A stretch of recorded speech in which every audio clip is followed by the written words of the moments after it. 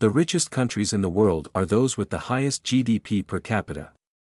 GDP per capita is a measure of a country's economic output divided by its population. It is a useful measure of a country's wealth because it takes into account both the size of the economy and the number of people sharing that wealth.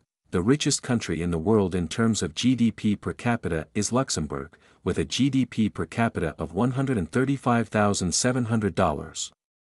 Other wealthy nations include Bermuda, Ireland, and Switzerland, all of which have GDPs per capita above $80,000.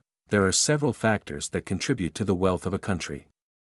These include the size of the economy, the productivity of the workforce, the level of education and health, and the stability of the political and economic system. The richest countries in the world often have small populations and highly developed economies. They also tend to have a highly skilled workforce and excellent healthcare and education systems. These factors contribute to high levels of productivity and economic output. The stability of a country's political and economic system is also important for wealth creation. Countries with stable political and economic systems are more attractive to businesses and investors, which can lead to economic growth. The wealthiest countries in the world are not without challenges. They face problems such as income inequality, environmental degradation, and an aging population.